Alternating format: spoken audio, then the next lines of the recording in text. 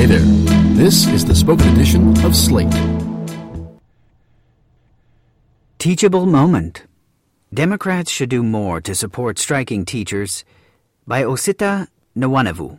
Thousands of teachers and sympathetic demonstrators in Oklahoma gathered on Tuesday for a second straight day at Oklahoma State Capitol to demand higher teacher pay and increased education funding. The protests were sparked by Oklahoma's Republican governor, Mary Fallin, signing a bill last week that increased teachers' pay by 15 to 18%.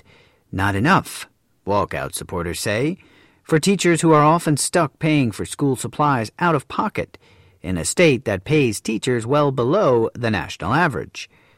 There were similar scenes in Kentucky on Monday when thousands of teachers and sympathetic demonstrators rallied at the state capitol in Frankfort in opposition to significant changes to public pensions attached to a sewage bill and passed speedily Thursday night by Republicans in the legislature. Efforts to overhaul the state's pension system have been contentious for some time. In October, Kentucky Governor Matt Bevin said that opponents of his pension reform efforts lacked the sophistication to understand what's at stake in negotiations. The demonstrations in Oklahoma and Kentucky followed a massive wildcat strike in West Virginia, the longest in the state's history, that ended in a pay hike for teachers, a brief strike over health benefits by teachers in Jersey City, New Jersey, and last week a rally that brought thousands to Arizona's state capitol to demand better teacher pay and education funding. Buttons worn by many of the protesters in Phoenix bore a warning, "I don't want to strike, but I will." Coverage of all this among commentators in the press has been uniformly rosy, unlike the criticisms leveled at the Chicago Teachers Union during that city's strike in 2012. As Brooklyn College and SUNY professor Corey Robin pointed out Tuesday morning, even though their cause was just as righteous as that of the teachers in these southern states, the hostility from media outlets, including liberal media outlets, was palpable, he wrote. One has to wonder if these strikes were happening in blue states, with Democratic governors and state legislatures, what the reception might be. One also has to wonder if the strikers and or students were of color, what the reception might be. As positive as the media reception might be this time around, Democratic leaders, aside from perfunctory supportive statements from leaders like Democratic National Committee Chairman Tom Perez, have been relatively muted on the demonstrations.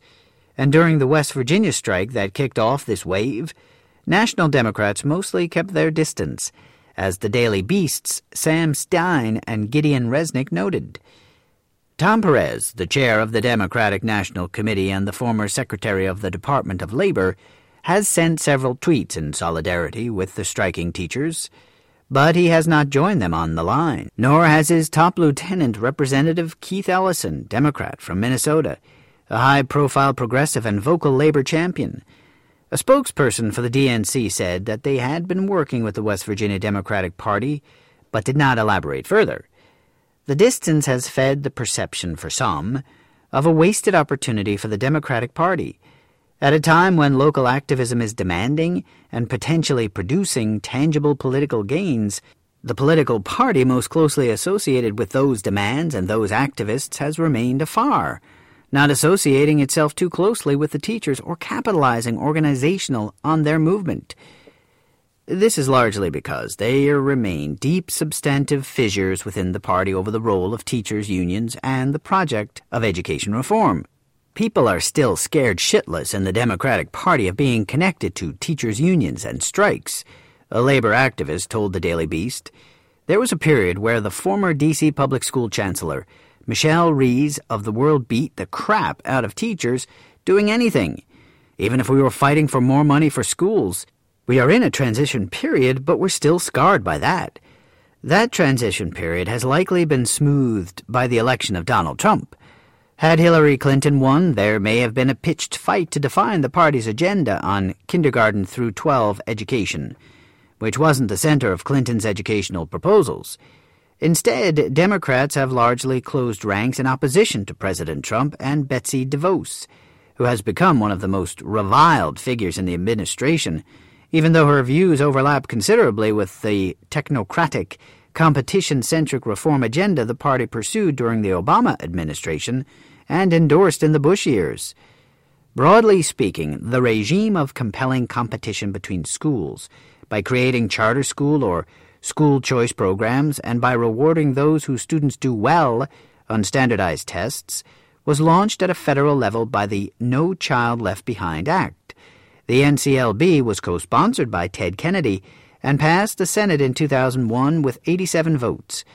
Our own Ben Mathis Lilly wrote in March, when Barack Obama became president, he created the Race to the Top program, which the Washington Post described at the time as a competition for $4.35 billion in grants that would ease limits on charter schools and tie teacher pay to student achievement, i.e. direct extra funds to already successful schools. Were Trump and DeVos not on the scene, continuing to pursue that agenda would prompt confrontations with the very teachers' unions now agitating against Republicans and who raged against Education Secretary Arne Duncan during Obama's tenure. One sticking point was the initial ruling in the case Vergara versus California. A lawsuit advanced against union-negotiated employment protections that reform advocates argued hurt minority students by keeping ineffective teachers on the job. A statement from Duncan upon the initial ruling said, "It presents an opportunity for a progressive state with a tradition of innovation to build a new framework for the teaching profession that protects students' rights to equal educational opportunities while providing teachers the support, respect, and rewarding careers they deserve." Teachers' unions ultimately prevailed in the courts, but Duncan's move and the approach taken in the Race to the Top program deeply upset union activists. Animosity to teachers' unions and the ineffective teachers they're said to protect among the party's centrists is quite old at this point. In the Baffler in November, Jennifer Berkshire described the Clintons as early adopters of rhetoric against teacher largesse, rhetoric taken up in support of competency tests, pushed while Bill Clinton was governor of Arkansas. Hillary made the cause her personal crusade in 1983, trotting out anecdote after anecdote about teachers she'd heard about who couldn't add or read. The reform package passed, cementing Bill's reputation as a new breed of Democratic governor, one who wasn't afraid to take on entrenched interests in order to tackle tough problems. Anytime you're going to turn an institution upside down, there's going to be a good guy and a bad guy, recalls Clinton campaign manager Richard Herget. The Clintons painted themselves as the good guys. The bad guys were the school teachers. Reform rhetoric now is generally aimed at establishing a conceptual division between teachers and the unions advocating on their behalf. Provisions like those that protect teacher tenure have become a prime target for reform advocates, who argue they make bad teachers incredibly hard to fire, keeping more qualified potential teachers out of schools. Some recent research complicates this view. A 2014 report by Matthew Chingos of the Brookings Institution studying 4th and 5th grade teachers in North Carolina, a state where teachers could earn tenure after 4 years on the job at the time, found that administrators were not substantially likely to fire teachers deemed ineffective by state metrics when they had the chance pre-tenure. There are a number of potential explanations for this finding, he wrote, including a limited supply of effective teachers. It's rational to keep a mediocre teacher if the likely replacement will be no better. A lack of administrator ability to discern teacher quality, their observations are less predictive of value added than those of outside observers, or a simple unwillingness to make the unpleasant decision of firing someone. A 2016 paper from University of Utah economist Eunice Hahn found that unionized school districts fire more bad teachers than non-unionized ones. By demanding higher salaries for teachers, unions give school districts a strong incentive to dismiss ineffective teachers before they get tenure, she told Jennifer Berkshire. Highly unionized districts dismissed more bad teachers because it costs more to keep them. A November study by researchers at Michigan State University and the University of Connecticut suggested that tenure reforms passed in that state in 2011 made it particularly hard to keep teachers in schools with lower test scores and more impoverished students. And a January paper by researchers at Brown University, the University of Connecticut, and Syracuse University also found that tenure reforms passed under race to the top sharply, if temporarily reduced the number of teaching applicants. The researchers failed to find evidence that those dissuaded were underqualified. They did find, though, that fewer black candidates applied. The prevailing narrative about tenure has nonetheless been useful to reformers in the project of casting union advocates as villains.